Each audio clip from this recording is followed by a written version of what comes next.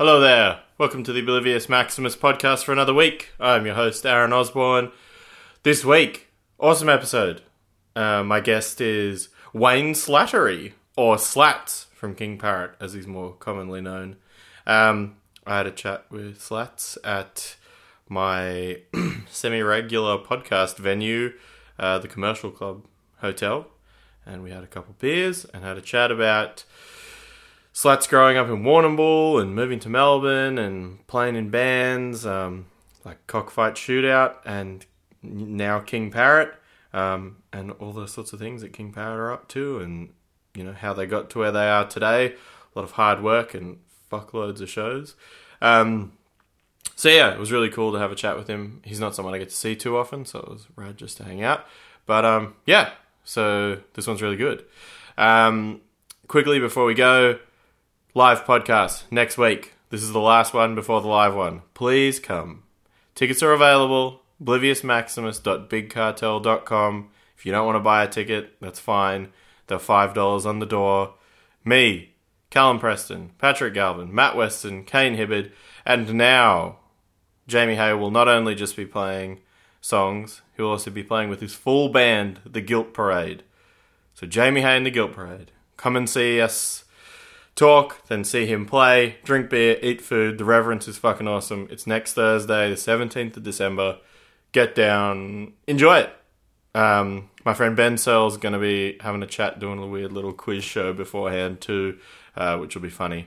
So come down early for that. Starts at 8 o'clock. Be there. Anyway, for now, enjoy Oblivious Maximus, number 32, with Wayne Slattery from King Parrot. Fucking brutal!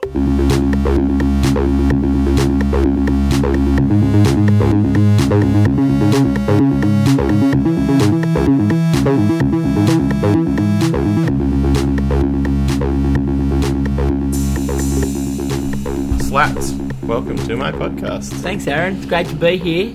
This is the third time I've done a podcast in the beer garden of the Commercial Club. And I guess it's interesting to note that we're in a little cave, basically. Yes, There's water on the floors. There's water on the floor.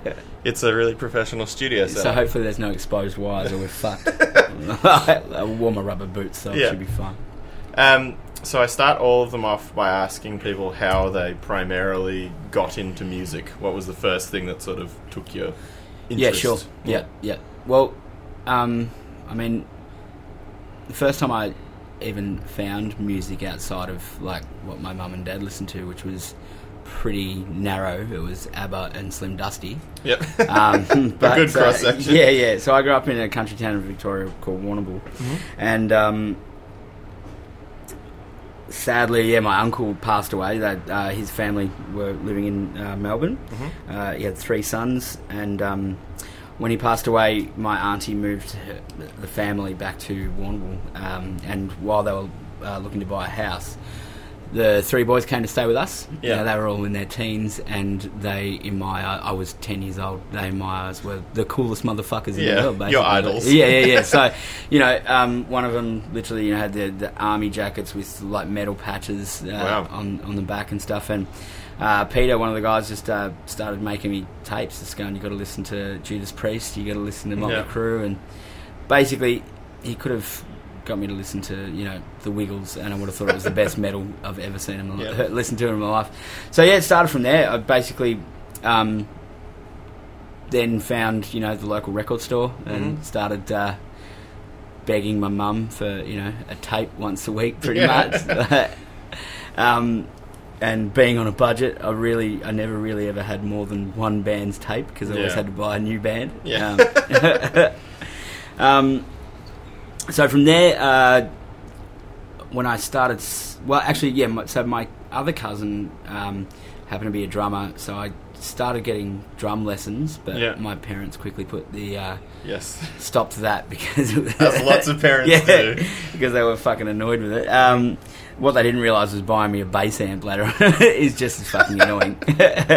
And causes just as much of a racket. For Exactly. So when I started secondary school, I just fell in with a group of people who were into playing music. which led to other parents getting called into school saying he needs to start hanging out with people his own age, because they're like, all the metalheads were always a bit older. Yeah, for sure. And there's a particular family, the Careys, who basically owned this house. It was actually originally Warrnambool's first hospital, so it was fucking massive. Would have been enormous, yeah. Huge. So basically, as kids, there would be like just people running around this house, like, and his parents didn't give a shit. They were awesome. Yeah. But we basically had a jam room, and we would just spend hours, every weekend, just fucking around jamming. And like, what sort of stuff were you listening to at that point? Like, you'd obviously developed a taste then from Judas Priest and all those things. Yeah, well, I started with metal definitely from like 10, but then I think any disaffected youth is like looking for every subculture. So I was big into gangster rap and stuff as well. Yeah. So Ice-T, NWA, Ice Cube, X-Clan, all that shit. But yeah, I mean, that was probably my own interest. But then when I was at this house, like, it was always metal. So like at that time, it was Cannibal Corpse, Morbid Angel, but the other awesome thing, and I don't know who, I guess we always had older brothers and stuff as well, and at the time bands like Damaged and Bloodduster and Christbait and stuff were coming to Warrnambool and playing gigs. Sure. So we just got our hands on those CDs. So essentially, whilst I did get into all that, like, the overseas stuff, the major stuff that I loved was all local shit. Like, yeah. Well, I had a similar thing. I mean, I know, like, I sort of came up a little bit later, but I had a similar thing where, like, what I was listening to at home was always from overseas. Yeah. But then the things I could go see being from Canberra as well, where at the time, like, international tours had in the 90s they went there, but had since stopped. Yeah. And so I had a similar thing where, like, I mean, I'm sure maybe you do as well, but I had, like, always just had this fucking enormous connection with Bloodduster just because they were always in Canberra. Yep. And then, somewhat later found out that, Josh, who's in my band now, that's probably the reason why they were in Canberra all the time, was because of him. Well, I guess I remember them even before Josh as well. But, yeah. I mean, the first band that I was in, who were called Gristle, the Meat You Just Can't Eat, we basically played all covers, a couple of originals, but all the covers were local bands. And because we didn't have enough content, there was another guy influence of mine, like Jake Tuck, who I played in a band with, but he was big into Psycho's, Hard-Ons, all that stuff. So he was like, why don't you play a Cosmic Psycho song? So we ended up, we played a Christbait song, Loose. We played that because it went for 10 minutes and it really filled out the set. We didn't need to learn too much else. Yeah, we played a Bloodduster song that I've never seen Bloodduster play. It's called Hitchhiker's Guide. It was on a compilation disc called The Art of Destroying Madness, which is fucking unreal, that CD. I don't know where it is now. But Psychos, we'd played Do Not Spit, all very, very poorly too. Well, as you do. Just totally shit as fuck, but it was just awesome. So when I'd go home and on my walls were posters of Motley Crue because they were my favourite band in the world. There you go. That's all right. Yeah. So how long did you live in Warrnambool for? Like, how long were you there? Born and raised, and then when I finished high school, got into uni, and moved straight to Melbourne. Basically, for my parents' sake, I was going to uni, but in my mind, I was moving to Melbourne to play music. So, got to Melbourne, and so in Warrnambool, I played in there was Gristle. I played in a band called the Stapletons. I played in a band called Arnie Jack. So there was those things, and they were all sort of different styles. Like, then came to Melbourne, and I think probably for about the first 2 years, I didn't have a band. But I lived with my best friend Keelan, who was in one of my favourite bands in Warrnambool called Scapegoat, and we started Cockfight Shootout. Probably about 2 years in. And I forget what the question was.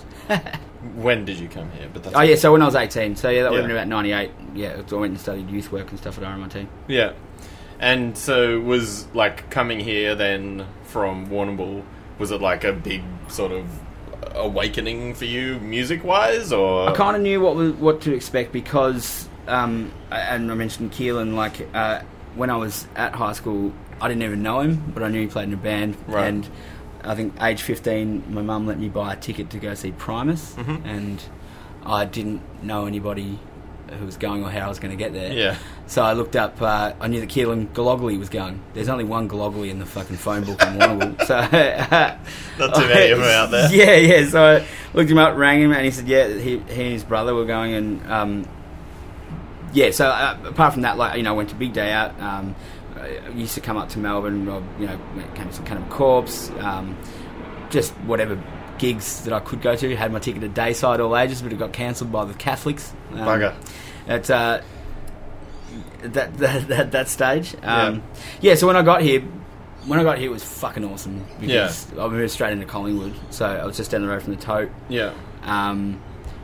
The Punters Club was still happening, so I just started going out to see all the bands that I'd listened to in my bedroom. And at the time when you were doing that, was that sort of a very, you know, busy scene and things like that as well? Yeah, totally. Yeah. And it was funny, like, I think, you know, I was probably quite shy in a sense. Like, I knew all these people, but didn't talk to them for 2 years. Yeah. Like, I mean, I did used to get drunk, and whenever Bloodduster played, I would stand at the front and yell out, "Play Hitchhiker's Guide."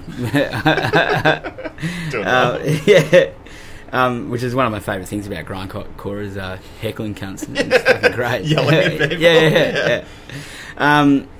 Yeah. So it was just awesome. Yeah. That sort of stuff, yeah. Yeah, sick. And so then when you found yourself, like, sort of, you know, playing here as well, then what was that like comparatively? What was the experience like then of being in a band and playing in Melbourne compared to... Yeah, right. Well, we actually had an amazing scene in Warrnambool in the 90s. Like, it was fucking awesome. We had this venue called the Saddler Bar. I used to get in there. First band I played in, we used to play gigs there. I was 14. Yeah. And I remember the sound guy, because, like, the rider was a slab of beer, and, like, he saw us and he's like, "You guys are underage." And he's like, "You can only have half a slab." And can't have all of it. You can have a little bit of it. And, like, you know, I used to rock up in my school uniform. It was just so lax at the time. But it was fucking awesome fun. Like, you know, they built, like, this gate across the front of the stage, and, like, cunts would just hold onto it and, you know, just mosh. Like, it was awesome.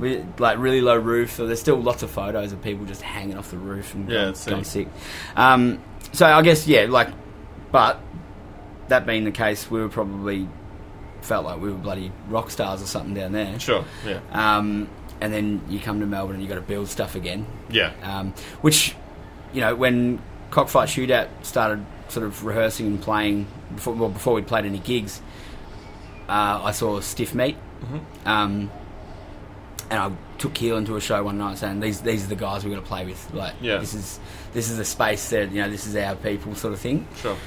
Stiff Meat was in a band. The band, Matt Young was in that band. Yep. So that's when we sort of became friends. Actually, I don't think he liked me at first. But yeah, we sort of all got introduced. Funnily enough, like, all the Warrnambool people are now all really great friends with the Sunbury people. Yeah. Through that. And I think we played our first show with Stiff Meat at the Tote, and a band from Perth called the Three Orange Whips, who I don't think exist anymore either. Cockfight still exists though. There you go. Held out. Mm-hmm. Good job, guys. Yep. So, like, I mean, I guess I like hearing about this stuff from Melbourne because I obviously am like an import to here, and when I, you know, first started playing shows here, I could see the stark difference between playing here versus playing, I would argue, anywhere else in Australia. It's like, I mean, and I still feel it exists now, that it's just a different feeling. I don't know what it is about playing shows here, but, like, the pub culture here is different, and it's sort of definitely more supportive and encouraging, I think, of bands performing. Question for you: would you say you've seen an improvement in Brisbane at least? Yes, I think that's for sure. Yeah, that's the second best. I would say so to too. Play in Australia, I reckon, like the Crowbar and stuff. Right? Yeah, and I mean, I think I mean, for me, it was really, and I'm sure it's sort of similar with Warrnambool, like I, being from Canberra, we just went to Sydney all the time because it was the next closest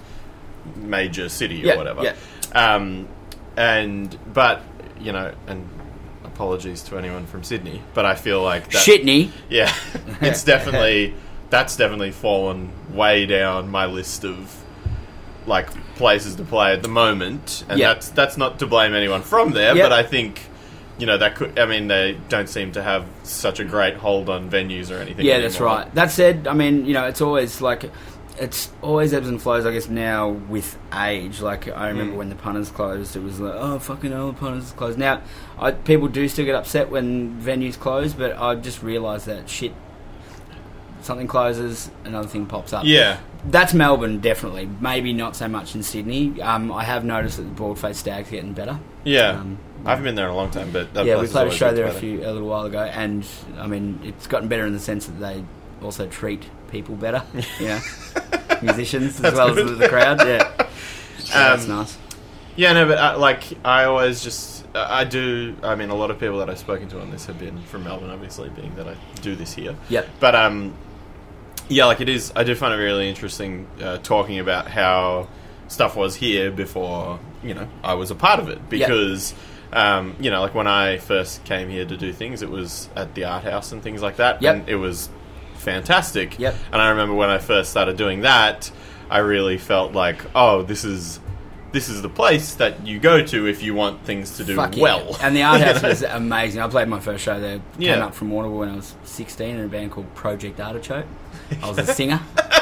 Very good. Yeah, and fuck, man, that was the best. I was 16 and I had the best night. Yeah.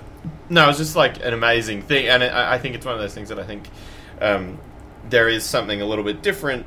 I feel like there's kind of a thing here where maybe bands have to try and sort of even work a bit harder because there's so much happening here, whereas I think in other places you got to work harder because there's not much at all, so you have to push to be the one thing. It's interesting, how that actually works. I mean, it's hard both ways, but I think people probably approach it maybe in a more relaxed fashion here once you've been doing it for a while, because you know that there's people out there and they want to see it. But like if you haven't, because you've got the tote, or you've got, you know, venue XYZ. In Sydney, it's like trying to convince people to go outside of their comfort zone. I mean, people just go to the tote, you know. People will just go there to drink and do things. I've seen heaps of gigs, like bands that I love, but I don't pay attention to who's playing, and I just happen to be at the tote. I'm like, fucking sweet, Captain Cleanoff. So, like, from you know, sort of starting those initial bands and stuff here, like, how did things roll along for you then in Melbourne? Was that just, did you sort of slug along with it here? Well, Cockfight Shootout, we played a lot through the early 2000s. We got put out 2 EPs and an album. We got a little bit of Triple J rotation and that sort of shit. We travelled around Australia. So we were doing alright. We were playing, I looked at my diaries the other day, we were playing every single weekend, and most of that just in Melbourne. So we were just running around playing Cherry Bar, playing the Tote, playing Espy, Ding Dong Lounge, wherever. And it was a cool scene. Like, it was great. Like, there was Stiff Meat, Pillow. We played shows with Blood Duster, but as well, the bands coming through like Rollerball. So we were really busy for quite a long time. Keelan and I lived together, and we didn't do fuck all else. I worked at Shock Records in the warehouse with Youngie. And we just played gigs, just played music constantly. So it was great. That's unreal. And then, as we were talking about before, life gets in the way, and people change their focus and that sort of shit. And so was that a realisation that happened for you then as well, or was that... you never really... It's never an immediate realisation. It kind of all happens pretty slowly. I remember Richard Onya... I used to sell pot at my house in Northcote, and Richard Onya coming over one day and we were smoking bongs in the bong shed at the back. And, you know, Cockfight Shootout, we were playing, doing whatever, and the Onyas have been around forever. And he was just like, I still clearly remember, just like, you know, just fucking do as much as you can there, man, because before you know it, like, someone will have a kid, someone will be doing something else. Like, at the time, I'm like, whatever, dude. That'll never happen to us. Yeah, just give me $50. So, yeah, of course it does happen. But yeah, I guess at that point when Cockfight was sort of easing off a bit, like, I mean, there was plenty of things going on, like, you know, alcohol, drug issues, that sort of shit. Yeah. And at that point, yeah, like, Youngie contacted me, because Youngie lived on my couch for ages. Yeah. And he was rehearsing with Ari in this new band. I'd never essentially, well, I hadn't played in a metal band since I was in Warrnambool. Yeah, right. And he asked if I wanted to come and have a jam. And that's probably, going 5 or 6 years back now. Mm-hmm. And I was like, that would be great, because I've always found it just a really good challenge to play metal. Sure. Yeah, so I started rehearsing with, at the time, that was Ari, Youngie, and Rizzo, who was from Bloodduster as well, which was fucking awesome, because I love Rizzo. He's an amazing fucking drummer. Yeah, he's fantastic. And, like, went from there, like, you know, we just rehearsed non-stop and played our first show. Became a band. Played our first show at the Greyhound Hotel, and it was fucking terrible. Ari broke his string, didn't have a spare guitar. Youngie and I proceeded to do a comedy show. So a good way to start things off. So that's kind of been inherent since the start of King Parrot. If anything goes wrong, it's always just a comedy show. Just fucking talk shit. And then, so I guess from there, like, what was the first sort of like movements for King Parrot? Then I guess, was it just like the idea to just, you know, play as much as you could in Melbourne, or like what was it? Yeah, I guess, like, you know, like, it's all, you know, Ari and Rizzo played in another band called Watchdog Discipline, but he hadn't played a lot before. Youngie and I had played, you know, obviously fucking shitloads of gigs. Yeah. As Rizzo had as well. So yeah, I guess it just sort of started organically, like the natural progression. You write songs, you rehearse songs, and you organise a gig. Yeah, yeah. We recorded our EP, The Stench of Hardcore Pub Trash, with James Rose, who was in Stiff Meat as well with Youngie. Mm-hmm. And he'd built his own studio out at his place. Yeah. So yeah, we did that, got them printed, and I guess it just slowly sort of happened. And then I guess Youngie's always just had an immense drive, especially, you know, he gave up drugs and alcohol, and probably focused his energy really into the business side. Yeah, right. You know, and at that point, I guess, you know, we had another guy, Eddie, playing guitar, and yeah, things changed, whatever. Like, Eddie had just completed his degree or whatever to become a lawyer, and he had that going on, and the rest of us were sort of keen to push a bit harder. Yeah. And that was the case. We were starting to play shows. When Eddie left, Squiz saw us play a show at the Tote, and I think it must have been Eddie's last show, and Squiz got wasted and then was ringing all of us all the next day from a bathtub somewhere in fucking Preston. Yeah. So, I want to fucking play in your band, man. Like, so Squiz, and I was like, yeah, definitely, like, because Squiz actually played in a band called Fridge. Well, Squiz is like the underlord of rock and roll. He's played in shitloads of bands, from Spazzies to Tumbleweed to, you know, the Gospel of Horns, whatever. There's a shitload of bands that he's played in. He played in a band called Fridge. I did see him once, but I had their CDs when I lived in Warrnambool, and he actually taught me how to play bass, essentially. Like, I would sit there and learn his bass lines. Yeah, sick. So yeah, to have him coming full circle then. Yeah, exactly. So he'd never played guitar in a band before. Yeah, wow. But yeah, he was into it, and so he joined. Rizzo left, and our first sort of major thing, I'm not sure, my memory isn't that great, but like, so that was all happening, and we were sort of all pushing forward, and then Ari, who basically is the nucleus of the band, rocked into rehearsal one day and said, I've been offered a job working out in a fucking boat offshore, and I need to do it. I'm really sorry, but I need to do it. And again, Youngie's drive, he was like, you know, what are you fucking doing that for? Like, I was more like, okay, I understand, because we've all got to work to live and shit. Yeah. But yeah, so we didn't give up, and Ari never left the band, so we just started playing without him, basically. Yeah. So there was a short time there where he was working offshore, and we was playing as a 4-piece. Mm-hmm. And then, yeah, he eventually gave that the arse. It wasn't for him. And then I think the first major thing, you know, outside of Australia was we went to Indonesia. And yeah, just like at that point, I think, you know, it was really starting to become something that's like, okay, we've all got to focus on it. Yeah. Everything else comes second. Yeah, wow. Yeah. And was that a realisation that was hard to come to for the other guys then, or was it sort of just the push? I know it was really hard for me. Yeah. Because I was raised to get a job and don't fuck around. So it's great having your little music thing, Slats, but yeah, get a fucking job. Yeah. So, I mean, even again, like, it's all sort of hazy in my mind, but obviously by this point we, in the interim, we had a fill-in drummer for a while there, and then Matt Skitz joined, which again was another fucking amazing thing. Yeah, it's like, he was my hero as well. I mean, Damage probably. I mean, I love Bloodduster, but Damage, yeah, just were fucking brutal. They didn't have any comedy about them. Like, Sure.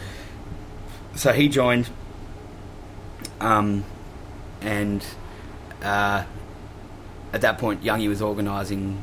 By this stage, we'd signed a deal with Candlelight Records, and we were organising a tour in America. Now, at the time, Youngie was going, "Yep, we're going for 4 weeks," and I was like, "Can we just go for 2 weeks?" It's going to be really hard to tell my boss that I need to go for fucking 4 weeks. Yeah. So, I think it might have even been 6 weeks originally. Yeah. So, you know, a big ask. Yeah, well, everyone had their own issues. Like, I mean, you know, Skitz and Squizzy have kids. Yeah.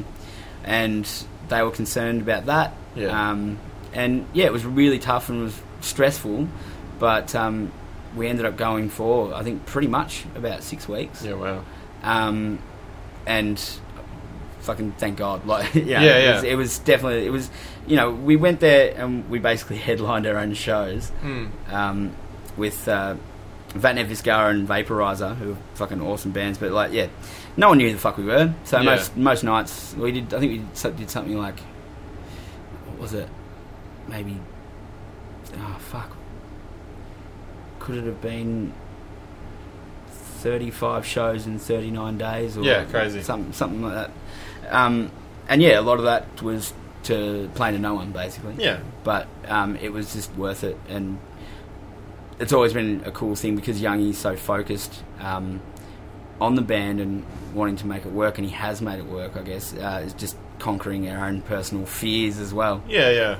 Which, well, I think that's a big thing too, and I mean, I think another credit to that is, I mean, I suppose you could do a tour in Australia that is 35 shows in a row, but it'd be like, where are you going? Who are you playing to? And by that stage, we'd sort of done, we toured hard in Australia, and you know, and still do. Like, but yeah, you can only do so much. It's just the subculture doesn't exist, and also the population doesn't exist to do it. No, that's right.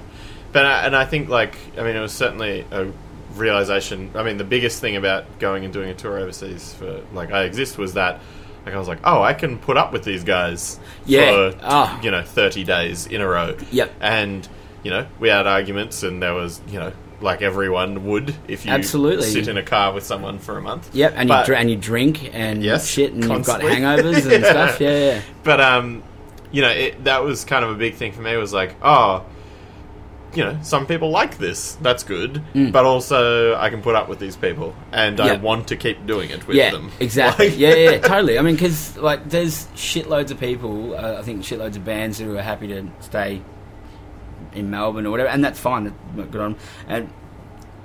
But you realise just how full on it is, and it's not for everyone. Not everyone can do it. I mean, even like Skitz, after we did that tour, he was like, "I'm sorry, guys, but you know, it's too much." Yeah. You know, and full credit to him, he stepped away at that point. Like, but like, it's fucking not easy. Like, you could so many bands must break up after their first tour, and like we realised as well, it's like, you know, you can't just go to America once a year. Yeah. You've got to keep going back as much as you can. Yeah. Because it's fucking huge. And and you got to keep building. Yeah. So yeah, I mean, like you say, I mean, you're living on top of each other. You've got to be able to. Main thing for me is be able to laugh and never get pissed off at farts. It's the most important thing, I reckon. Because it occurs constantly. Far out. So yeah, the constant call in our car is just Windows.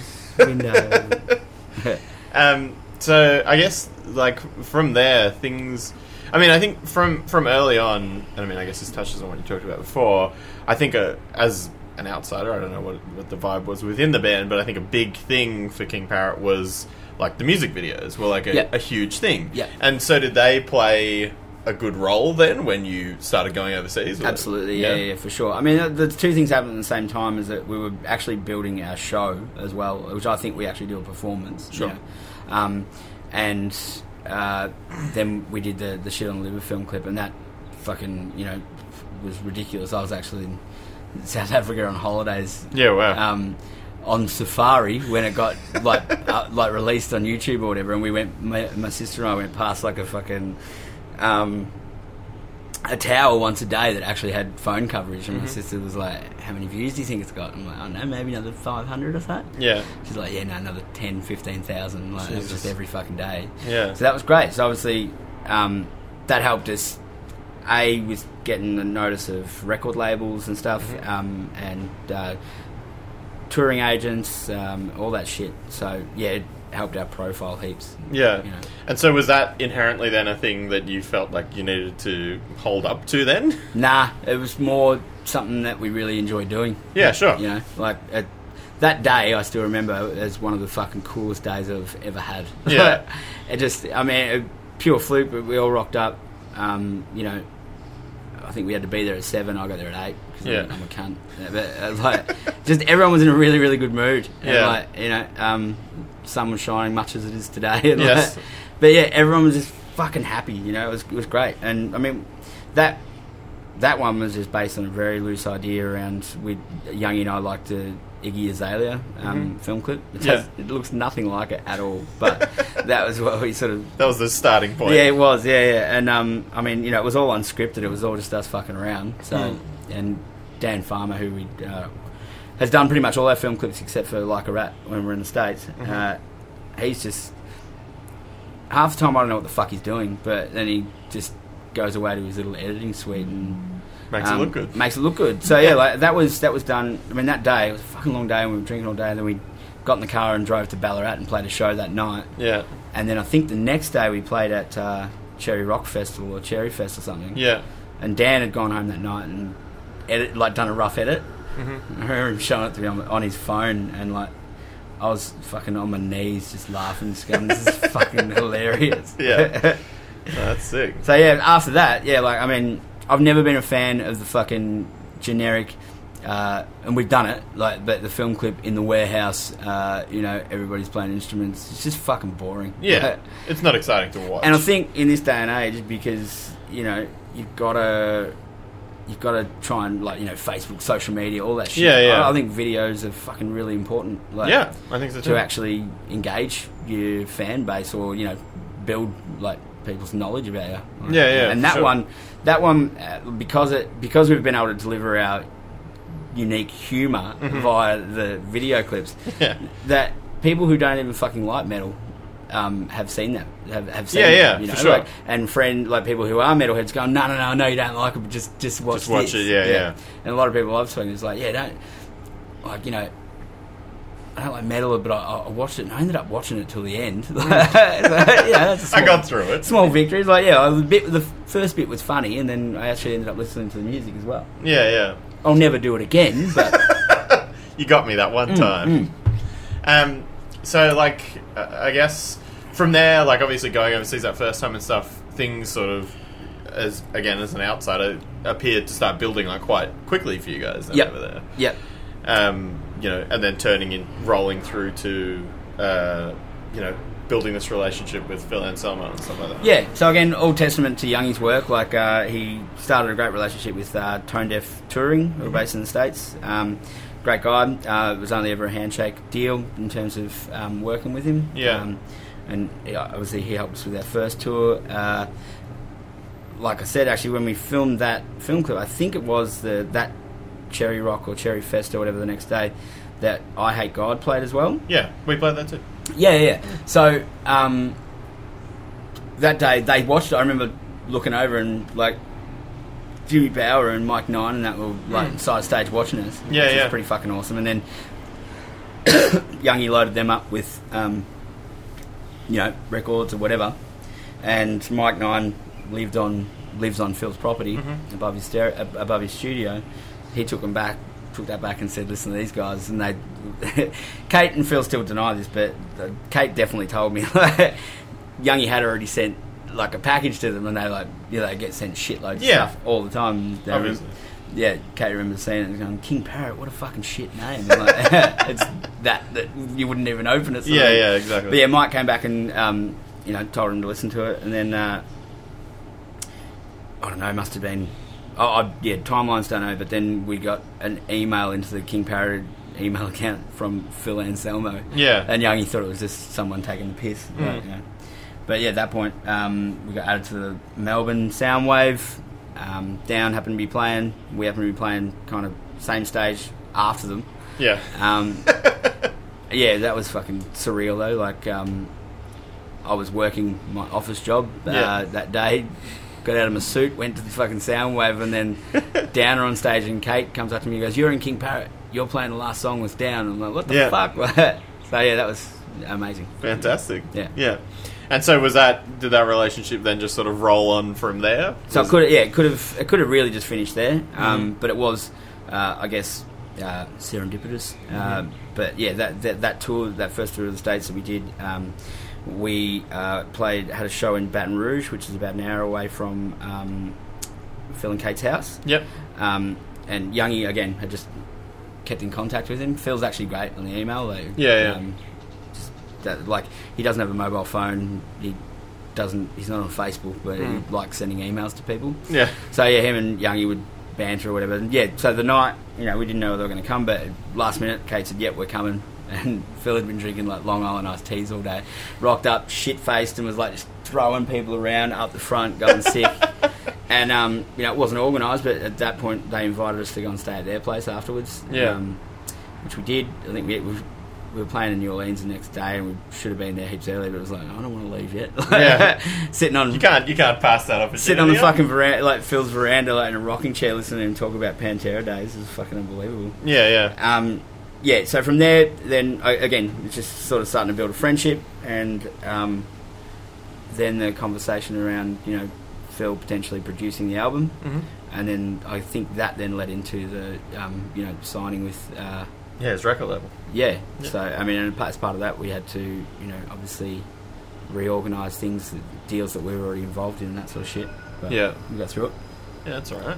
And then, so, like, what's plans ongoing then for King Parrot now? Like, obviously, it's kicked off pretty well over there. We've just become ARIA-nominated artists, so pretty much fuck all from here on in, You went to a red carpet event recently. So, I'm just going to sit back and just count my cash, really. Watch it roll in. So we've... I guess it's just more and more we've...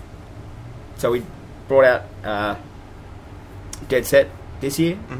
And that was one of the coolest things ever to do, the whole process. Yeah. So I know they're interested, but... Please. So when we were...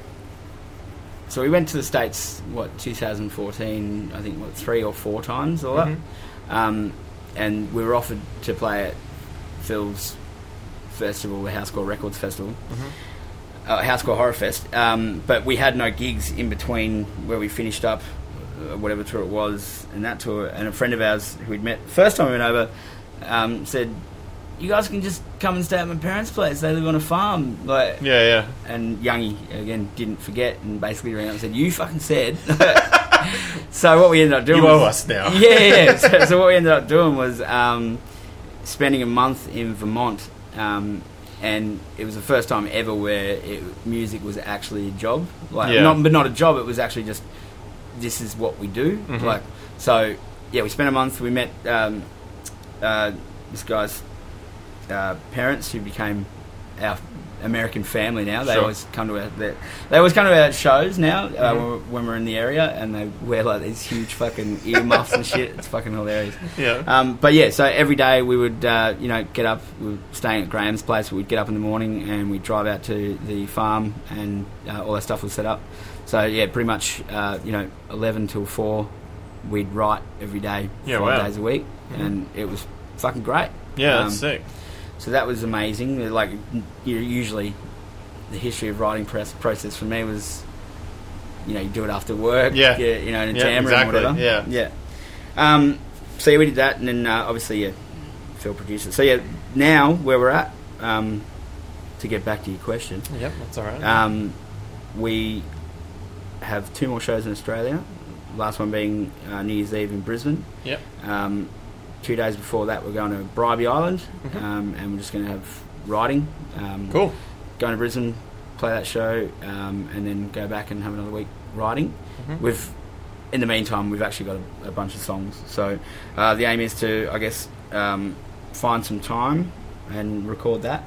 Not sure where or what that will be, but we leave for Europe with Soulfly at the end of January. Sick. For a month. Yeah. The aim, we'll definitely do North America again in 2016, at least once. We really want to focus on Europe though as well. Yeah. Obviously you've been to America a lot. Yeah, and we don't want to lose that momentum, because every time we go back it gets better and better. And the tours we get offered are better and better. Yeah. I mean, the last one we did with Cattle Decapitation was fucking unreal, because them, they've been doing it for 20 years, and this latest album has sort of been their breakthrough album. Yeah, sure. And I think that wherever we're at, and definitely where they're at, it actually was quite complimentary. Sure. I'd like to think we helped each other. Yeah.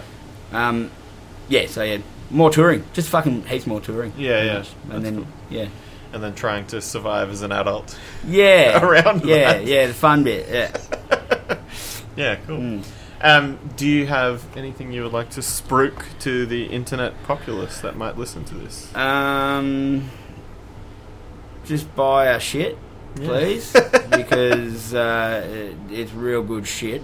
It helps us do stuff. Helps you get to Europe. Yeah, exactly. No, thanks everyone who might be listening that is a King Parrot supporter. I really fucking appreciate it. Obviously I'll never tell you that at a gig. I'll call you a fuckwit, but that's part of the part of the show. That's part of that performance we were talking about. Exactly. Yeah. Cool. Well, thank you for doing this with me, mate. Cheers. Thank you very much.